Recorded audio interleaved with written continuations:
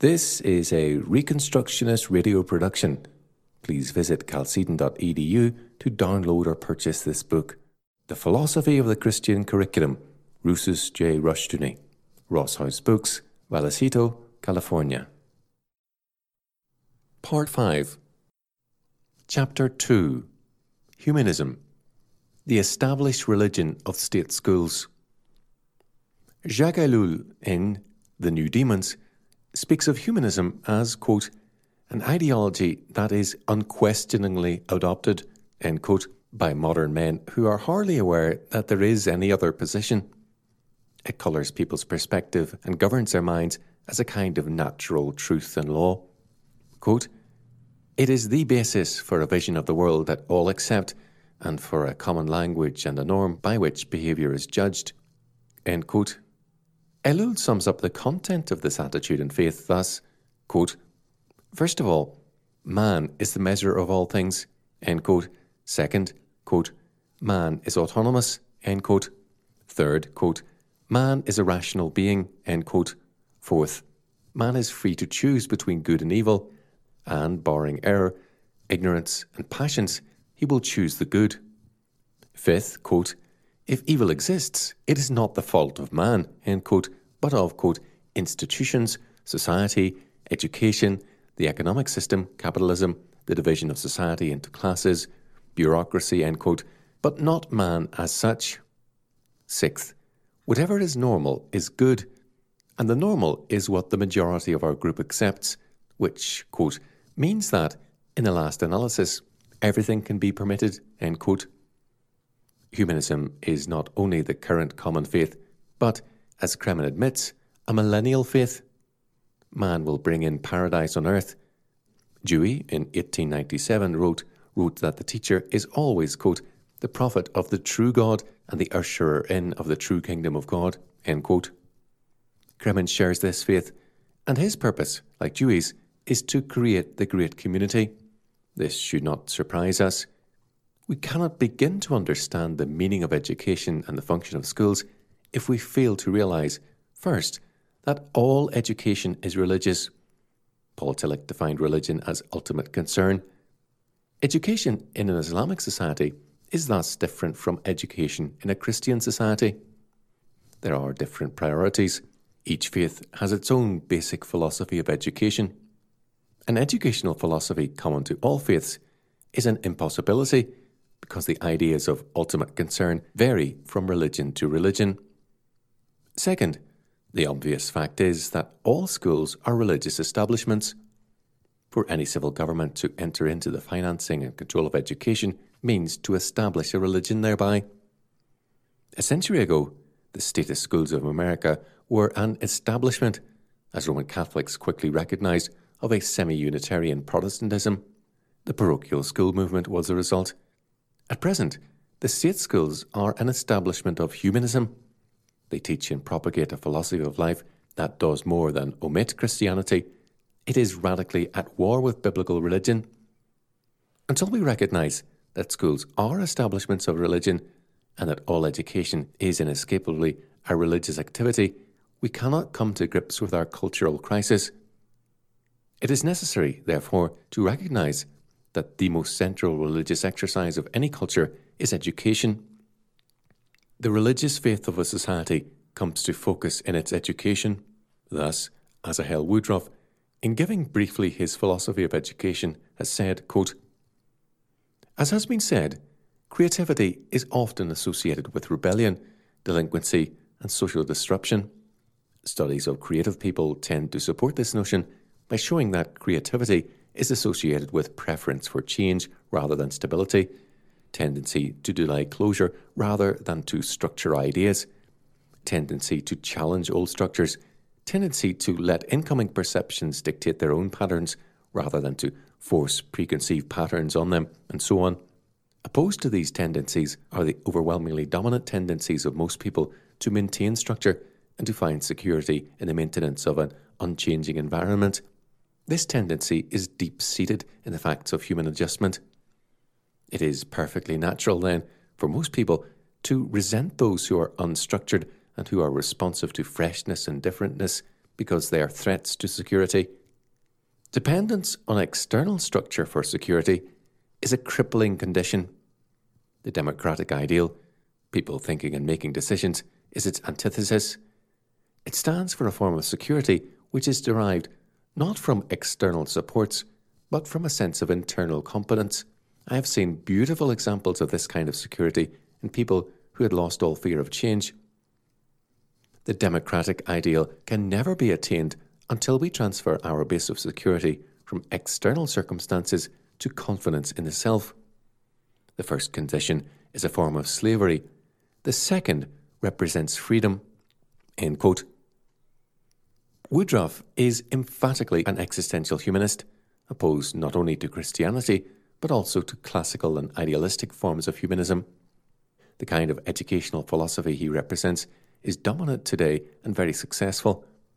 By other standards, the schools of today are a failure. By Woodruff's, they are a success. We can regard the student, quote, revolutionaries, end quote, of the 1960s, the sexual revolutionaries, and the hippies as failures, or as examples of freedom and liberation. Our philosophy of education will govern our evaluations. Grominger holds that America's schools not only manifest its religious faith, but that, quote, "from the first, education was the American religion," end quote. Garda W. Bowman and Gordon K. Klopf cite the question, quote, "should the school system be required to solve all the social problems of our time?" end quote. They answer, quote, "To those who conducted demonstration training programs during the summer of 1966, the answer appeared to be that the essential criterion of any innovation in education is whether it helps to meet the learning and developmental needs of children and youth. However, they believed that the learning-teaching process can be truly effective only in relation to the totality of the child's social context, not in isolation," end quote. Horace Mann, in 1849, in his, quote, 12th annual report of the Secretary of the Board of Education, end quote, stated the religious calling of the state schools, in words which Scripture applies to God, quote, "without money and without price, it throws open its doors and spreads the table of its bounty for all the children of the state. Like the sun it shines, not only upon the good, but upon the evil, that they may become good. And, like the rain, it descends not only upon the just, but upon the unjust, that their inheritance may depart from them and be known no more." End quote. Third, the function of state schools is thus a religious function. It seeks to promote and further a humanistic faith. The Ohio State Board of Education, in, quote, "a statement of philosophy," end quote, states plainly, quote, "the basic purpose of education is to perpetuate and improve the culture in which it exists. In our democracy, the dignity and worth of the individual is of paramount importance, and each individual is expected to participate to the best of his ability. The mission of education in our country, therefore, is to provide for the fullest possible development of the talents and potentialities of our young people in order that they may participate effectively in the cultural, political, social, and economic life of our democracy. To accomplish this mission, an adequate program of education must be provided through our system of schools for all individuals, regardless of race, creed, colour, or the economic conditions of the area in which they live." End quote. Culture, as Henry Van Til pointed out, is religion externalized. Quote, "A people's religion comes to expression in its culture, and Christians can be satisfied with nothing less than a Christian organization of society." End quote. Similarly, the humanists can be satisfied with nothing less than a humanistic organization of society. A state-financed system of education is thus an establishment of some form of religion. The only escape from this is to establish none. Ohio requires, according to its minimum standards, quote, "the Board of Education of each public school district and the corresponding body for each non-tax school shall adopt a written statement of philosophy and purposes for the elementary school or schools under their jurisdiction. Such statement shall have been developed through cooperative staff effort." End quote. The faith of the schools is expressed in its philosophy of education and its curriculum. The basic curriculum of general education is very aptly called the liberal arts curriculum. We forget, through constant and casual use, that this means, literally, the art of being a free man. The Ohio minimum standards consistently stress not the biblical standard of freedom, but an existential humanism. The emphasis is on experience and self-expression. Thus, for language arts, the philosophy statement stresses the importance of the subject for, quote, the child's educational growth, social development, and future economic success, end quote. Moreover, we are told, quote, acquisition of language skills is fostered in a climate where children have the freedom and encouragement and stimulation to express their thoughts verbally and in writing and to read widely, end quote. For an existentialist humanist, this is an excellent statement. For a Christian, there is no merit in freedom, expression, or communication per se. We are called by God to know, serve, and glorify Him, and language arts have this perspective. The original legal statement of the philosophy of education cited reading ability as basic to frustrating the work of Satan, the deluder, and was called the Old Deluder Act. The purpose of education was envisioned as knowing God's truth, not self-expression or communication as such. The two philosophies are a world apart. The minimum standards give a philosophy of citizenship which is humanistic to the core. It stresses, quote, learning experiences, end quote, towards fostering a humanistic community. The Christian's concept of community involves a principle of separation in terms of community in Christ and of a foreign and of a mission towards all others. The philosophy of foreign language teaching is again humanism. Quote, learning a foreign language at the elementary school level contributes significantly to the development of the pupil's potential talents and interests through broadening concepts of language and increasing the ability to communicate. It helps to create a better appreciation of life in other cultural and linguistic environments, enabling the learner to participate more effectively in a modern democratic society, which maintains extensive political, economic, and cultural relationships with peoples of many languages and cultures, end quote. The focus here is again the individual and humanity, the family of man, not the family of God. Recalling again early American schooling, we need to remind ourselves that language teaching then had, at the elementary level, frequent instruction in Hebrew and New Testament Greek in order to further a clearer knowledge of God's Word. The purpose of other languages at the academy level was to prepare those going into advanced studies to do their necessary research in the languages of scholarship. The function of such teaching was to arm God's potential servants with the best tools of the trade of scholarship. Such a purpose was pragmatic and theological. The present purpose, as in the minimum standards, is idealistic in terms of the family of man concept and anthropocentric. The philosophy of social studies is particularly revelatory of humanism. Quote, the term social studies designates that portion of the curriculum which deals with man in his relation to his social and physical environments. The social studies are concerned with how man is influenced by his environment, how he uses and modifies his environment to satisfy individual and group needs, how customs and institutions have emerged, how man is attempting to solve current problems, and how he draws upon his experience to plan for the future. End quote. The presuppositions here are evolutionary, not creationist. Man is a product of the natural environment. His, quote, customs and institutions have emerged, unquote, from that environment. They were not ordained by God. It is not man's relation to God which is critical to our knowledge, but, quote, his relation to his social and physical environments, end quote, quote, to plan for the future, end quote. Man does not think in terms of the revealed word of God, but, quote, he draws upon his experience, end quote. The social sciences are in origin and theory a humanistic and anti-Christian concept. Their basic thesis is the scientific prediction, planning, and control of man and society by man. The social sciences oppose God's predestination with predestination by statist man. The philosophy of mathematics is also humanistic in the minimum standards.